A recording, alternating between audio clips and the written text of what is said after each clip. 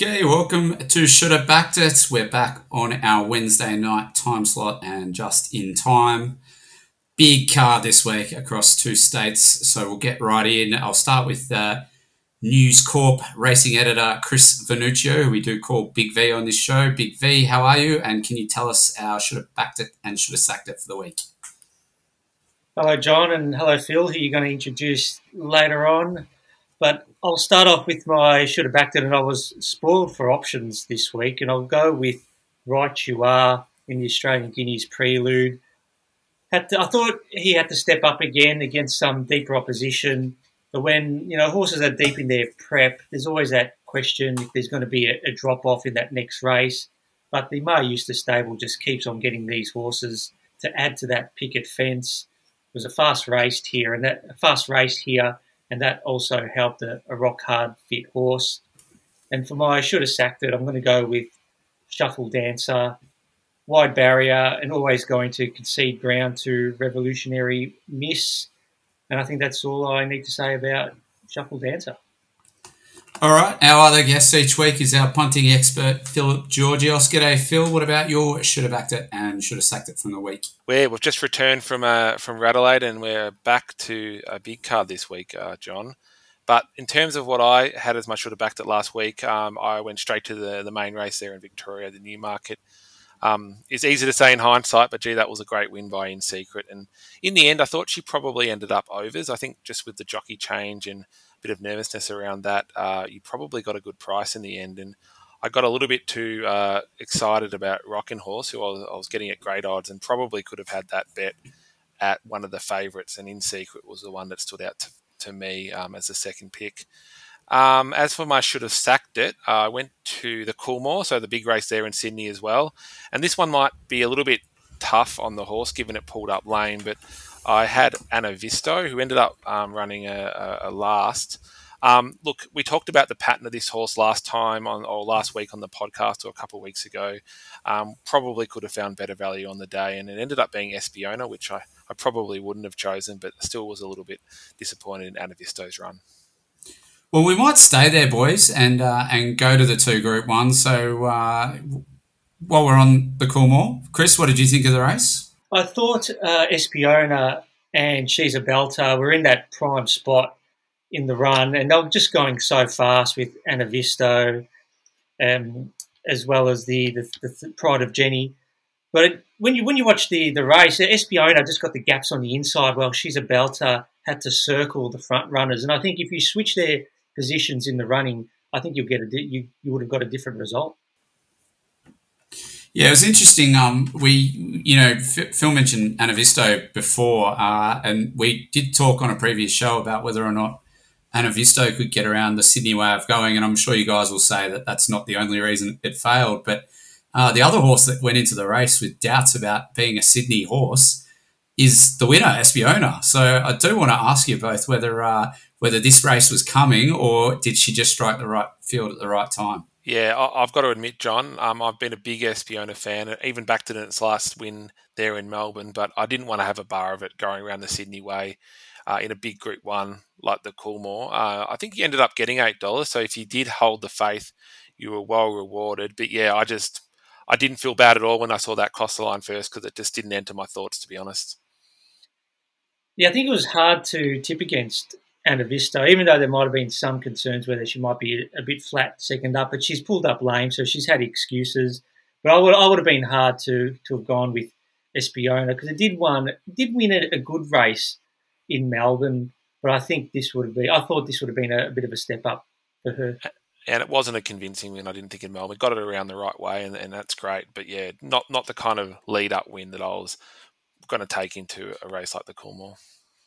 So then we go to the other handicap, the Newmarket, and both these fields were very generously priced, which you often get because they're both handicaps. Chris, how did you go with In Secret? Did you get it?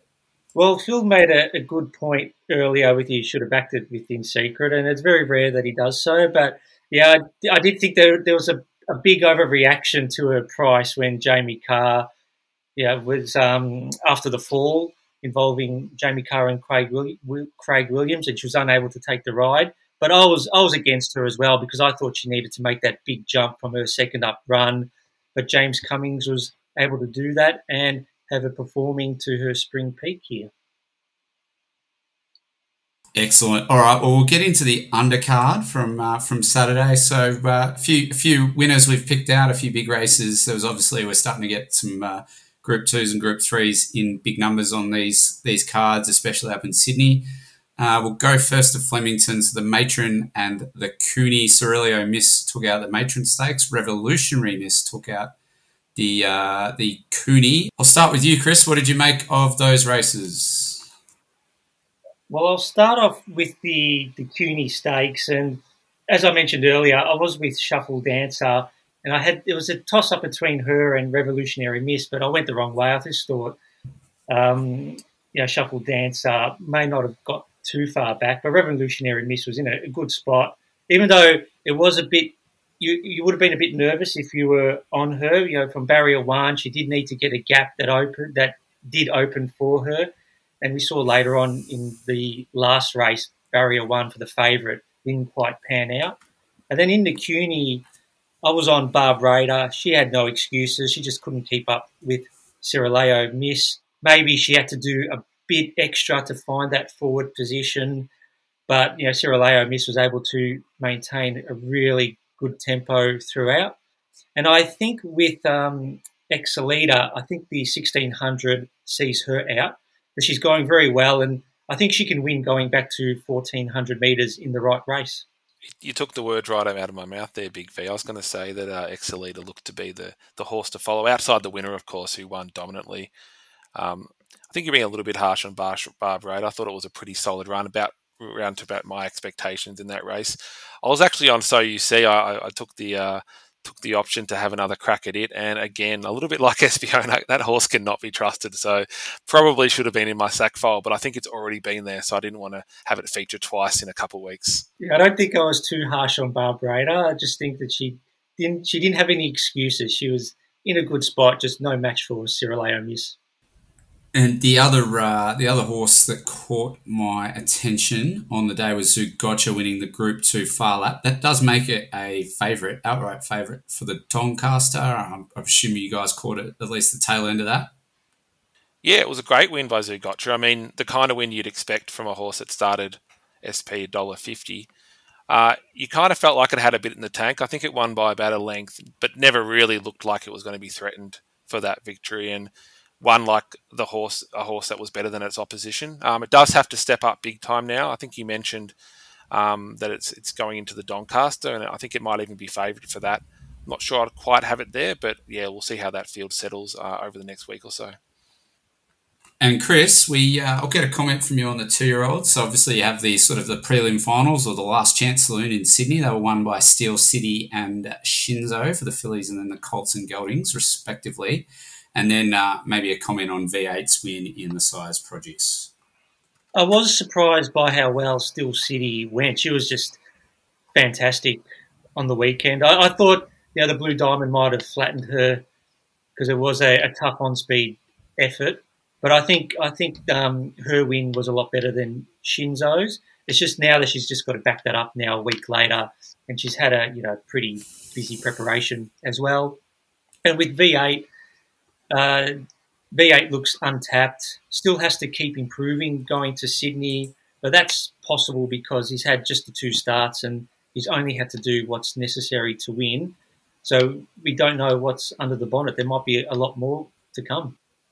Yeah, I thought of those 2-year-old races this week, Steel City was clearly the pick of those horses that came out of that race. I was glad to see it get its maiden win, and it was interesting that they put it up on speed. Definitely can stay out of trouble there, and I still reckon represent overs in the Golden Slipper, and I think we'll probably talk about that in a little while. Indeed. All right, now just with V8, that happened to be the same race that we saw 2 jockeys hit the deck, 2 of the high-profile jockeys in Melbourne, Craig Williams and Jamie Carr. Now Williams has got he's injured his shoulder. Jamie's been in. She had a bad concussion. She was sedated for a few days. She's communicating with her family as we go to air. What was your take out of Chris? You would have been watching on television. So what was your take out of the impact that has had on the jockey pool? Keeping in mind, there's also been been the issue with James McDonald, who is actually going to go ahead and ride on Saturday, having provisionally been suspended. Yeah, the fall on Saturday wasn't. It didn't look as sickening as it did the week before, but the outcome was a lot worse. And they were both pretty serious in terms of injuries, but it's good to see that Jamie Carr is improving, and that's good to hear. I saw some comments from Daniel Moore yesterday, and he made some interesting comments that the jockeys are riding pretty tight, and there's really not a lot margin for error. So I think that is something that maybe the jockeys need to be mindful as well. Give each other room. I know there's in some instances you like to box in your key rivals in a race, but I do think that you've got to be aware of your fellow riders as well, and not just be so tight in racing. And that goes on to the James McDonald situation, because what he did could have resulted in a fall to Amy McLucas, and I just think it's just luck that she didn't fall as well. And I think J-Mac is lucky to be riding on Saturday. He appealed, as was his right. He had nothing to lose, and the result went in his favour. But I was very disappointed in the decision because, as I mentioned, his actions could have caused a fall. And at the very least, I thought he should have missed the Saturday meeting, because, where is the deterrent when jockeys can appeal, and more often than not, they're getting their sentences reduced? Yeah, it's really interesting, Big V, because I think with the jockey fall, is the view that there are more jockeys falling and more injuries at the moment, or is it just that it happens to be a number of the high-profile jockeys involved in these incidents that where a bit of more of a light is being shone on it? Because if there are issues that need to be addressed, obviously they'll have to look into that. Yeah, I think it's just because it's happened on Saturdays at feature Flemington meetings that it's getting that mainstream coverage as well. If it's happening during the week at these country meetings, it's not going to get so much coverage on the 6 o'clock news. It's because it's happening on Group 1 days. Now, the racing spotlight went to South Australia last weekend as well. They had their cup meet on Monday, the public holiday for some states. Phil, you and I were actually over there for that. I just thought I might get your take on what you saw from a racing point of view, but also just as a fan, what the experience was like being at Morphettville.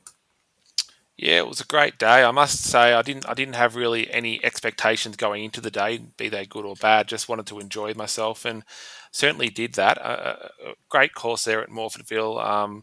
Nice long straight. I felt like a little bit like I was at Caulfield, but perhaps just a slightly smaller version of that. And yeah, it was a great atmosphere on course. I'm not sure what crowd they got, but it was jam packed and a lot of people having fun. A really younger demographic as well, I noticed, which was interesting, probably compared to, say, going to the races in Melbourne as well, and a lot of entertainment to support that. So maybe it is something that we can look at over here in terms of how to promote the industry to a younger audience as well. Definitely the highlight of the day for me was the Adelaide Cup itself. The atmosphere that was generated for that race and the real passion from the racing fans was noticeable. And yeah, it was a bit of an upset result with Rebel Racer, who was purchased by Connections to win a maiden hurdle at Warrnambool, has gone out and won a Group 2 race just a couple starts later. So it's a fantastic story and a great story for racing and an amazing performance. It's actually spent the whole race all 3,200 metres ahead. In fact, a couple people in front of me, when it passed the post the first time, actually cheered in celebration for the win, which was quite humorous. Okay, last one on Adelaide. Chris Dallison, what happened there? Well, it just hasn't come back this campaign and was beaten quite convincingly as well. So, the Connections are deciding whether they might retire him, and, couldn't... he's done a pretty great job in his career, 21 Group 1s. He's finished top 6 in 14 of them. And he's, run well in, races like the Doncaster Mole, Queen Elizabeth, Epsom Handicap. So you wouldn't begrudge the owners deciding to retire him. He's just had a stellar career despite not winning a Group 1. All right, well, we'll look ahead to the Group 1s this weekend. We've got 5 to choose from in Sydney, plus the All-Star Mile, which is not a stakes race by technical definition, but certainly has got a stakes field. I'll let you start, Chris, with the All-Star Mile. Tell us what you're looking forward to there. Well, I agree with the market. There's only 3 winning chances: Alligator Blood, I'm Thunderstruck, and Mr. Brightside. I'm loath to jump off on I'm Thunderstruck because this is the race has been set for, and maybe we've been assessing him too harshly over 1400. If there's improvement in him, I think this is the time he's got to show it now. Now, Alligator Blood, I was thinking could be the safer bet with Keach and Gentleman Roy likely to set a crazy speed, and I don't think Blake Shin will fight for that lead. I think he'll take a sit and have Alligator Blood in the sweet spot. But I think he's getting a bit tight now around that 270, 280 price. So, I think I'm Thunderstruck could be each way all day here. Look, I don't usually agree with Big V, but I think he's got this spot on. I mean, Alligator Blood, again, deserved favourite, but at $6, I'd much rather play into an I'm Thunderstruck than Alligator Blood at $2.70. I don't think there's that big a difference between them. I do think I'm Thunderstruck has been set for this and will benefit from its 2 runs at 1400, getting to 16, hotter pace. And as it stands, I think the better bet in that race. We'll go up to Sydney. We've got the Golden Slipper among the 5 Group 1s up there. Chris, you got something you're looking forward to here? I think Cylinder is improving every start and is a deserved favourite, but I think that there's been a big overreaction to Red Resistance drawing the widest barrier, because I think he'll be a lot fitter. He'll set a quicker tempo here and will give Cylinder a tougher run this time round than what they had last start. And I don't think you can dismiss Don Corleone and King's Gambit as well. And Steel City, as I mentioned earlier, big win last weekend, has to back that up again. I really liked Steel City's win, and I was really hoping to see it draw a gate for the Golden Slipper, because that would have been my sneaky bet. And at $16 currently, I still might have a little dabble there, but it does worry me in the Golden Slipper coming from that wide. For me, the value bet is probably now King's Gambit, which is coming out of barrier 7. And if you were to play a third, obviously Cylinder is the deserved favourite. So I'll be playing around those 3. Haven't quite worked out my strategy, but they're the ones I'm looking at initially. And what about the rest of the card, Phil? Which the other Group 1s are jumping out? I think we've got the Rosehill Guineas, the Ranvet, the Galaxy, and the George Ryder. Yeah, so I had a quick look at that. Obviously still early, and we've still got a lot to play out before Saturday, but Gold Trip's return was eye-catching. I know it had a great run, but I'm happy to play it at around the $4 mark in the Ranvet. And gee, I still need Eduardo to win that money for me. So passive aggressive is haunting me in my sleep. So at $8.50 in the Galaxy, I'm giving Eduardo one more chance, I think. I've made Pericles my best bet for the day in the Rosehill Guineas, and I don't normally jump on the all-in markets, but I decided to take the $4 on Pericles the day before acceptances, because a lot of those nominations weren't going to be in the field, such as Sharp and Smart, Af Cabin, Osipenko, Attrition, Communist. I thought that was a great opportunity there. And I see the main danger being Lindemann in that race. And in the Galaxy, Ashfura dipped badly in the Oakley Plate, and so that was a big run to finish third. So I think keep her in mind for the Galaxy. All right, we'll move to the final furlong, gents. It is Slipper Day, the Golden Slipper being one of the famed races on the calendar. Just thought we'd go down memory lane and get a fond favourite Slipper memory from the past from each of you. Phil, we'll go to you first. Probably the Golden Slipper horse that stands out for me in memory is Miss Finland, who, and coincidentally was trained by South Australian David Hayes. But her Golden Slipper win definitely stood out. I think she had finished second in the Blue Diamonds, and I'd followed her in from that. She then went on to have a pretty amazing career. I think she won the Oaks as a 3-year-old and a couple other Group 1s moving forward. But you don't often hear about these Slipper winners too far beyond their wins in the Golden Slipper. So she's probably one that I can really think about and think back fondly of in terms of her whole race career. I'm going to go to Crystal Lily in 2010. And back then I had a part share in a filly that defeated Crystal Lily on debut on Melbourne Cup Day, and you think what could have been when you see Crystal Lily winning the Golden Slipper. But that's when I first learnt that spring 2-year-old form is a lot different to autumn 2-year-old form. Gents, thank you very much for doing this week. Good to be back in our regular Wednesday slot, and the Group 1s out of Sydney keep on raining, and we've also had the Australian Cup preview next week as well, so looking forward to chatting with both of you then. Thanks, John, and good luck on the punt.